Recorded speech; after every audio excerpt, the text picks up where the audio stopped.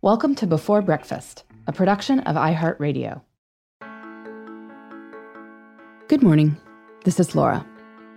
Welcome to the Before Breakfast podcast. Today's tip is to use a timer to help you feel more relaxed while moving things along. Most of us don't set too many timers in life, except for one specific instance, the snooze button in the morning.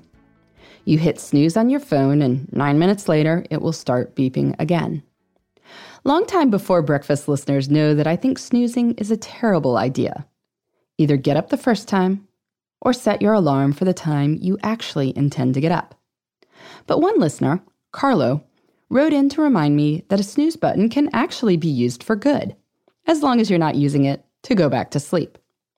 Carlo, for instance, uses his snooze button to segment his morning activities in a more efficient way. He and his kids need to leave the house at a certain time, so he segments the hour before they leave into 6 9-minute segments, with a little time change left over. He uses one segment to get himself dressed. He uses another to help the kids get dressed. He uses a segment to eat a quick breakfast. He uses a segment to do some morning house chores, and a segment to make lunches for everyone. Then the last segment is devoted to gathering everyone and everything together to get ready to go. This way, he doesn't have to keep watching the clock, but he also knows quickly if they're running behind, and he can course correct before the morning goes off the rails. Carlo reports that he's used his snooze button at work, too, when he's in a time crunch.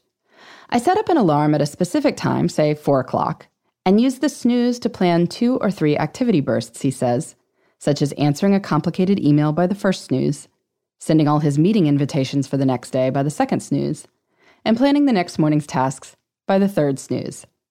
As he reports, this way I have finished several menial tasks, and I can feel organized for what comes ahead.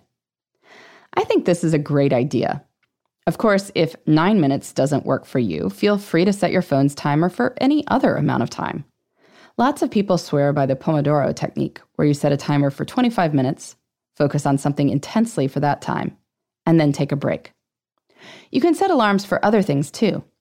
Say you're in a meeting and you know you need to leave on time, but you really want to focus on the other person. Instead of trying to sneak peeks at the clock here and there, set an alarm for a few minutes before you need to go. The other person will hear the alarm too, and so it provides an opening to move things along and end things, but you can completely relax up until that point.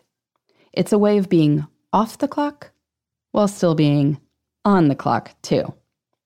Do you set timers? Let me know for what. You can reach me at beforebreakfastpodcast@iheartmedia.com. In the meantime, this is Laura. Thanks for listening, and here's to making the most of our time.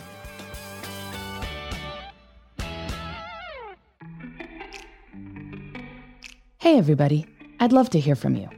You can send me your tips, your questions, or anything else. Just connect with me on Twitter, Facebook, and Instagram at Before Breakfast Pod. That's BE, the number 4, then breakfast, POD. You can also shoot me an email at beforebreakfastpodcast@iheartmedia.com. That Before Breakfast is spelled out with all the letters. Thanks so much. I look forward to staying in touch.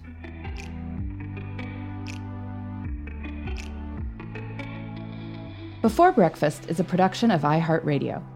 For more podcasts from iHeartRadio, visit the iHeartRadio app, Apple Podcasts, or wherever you listen to your favorite shows.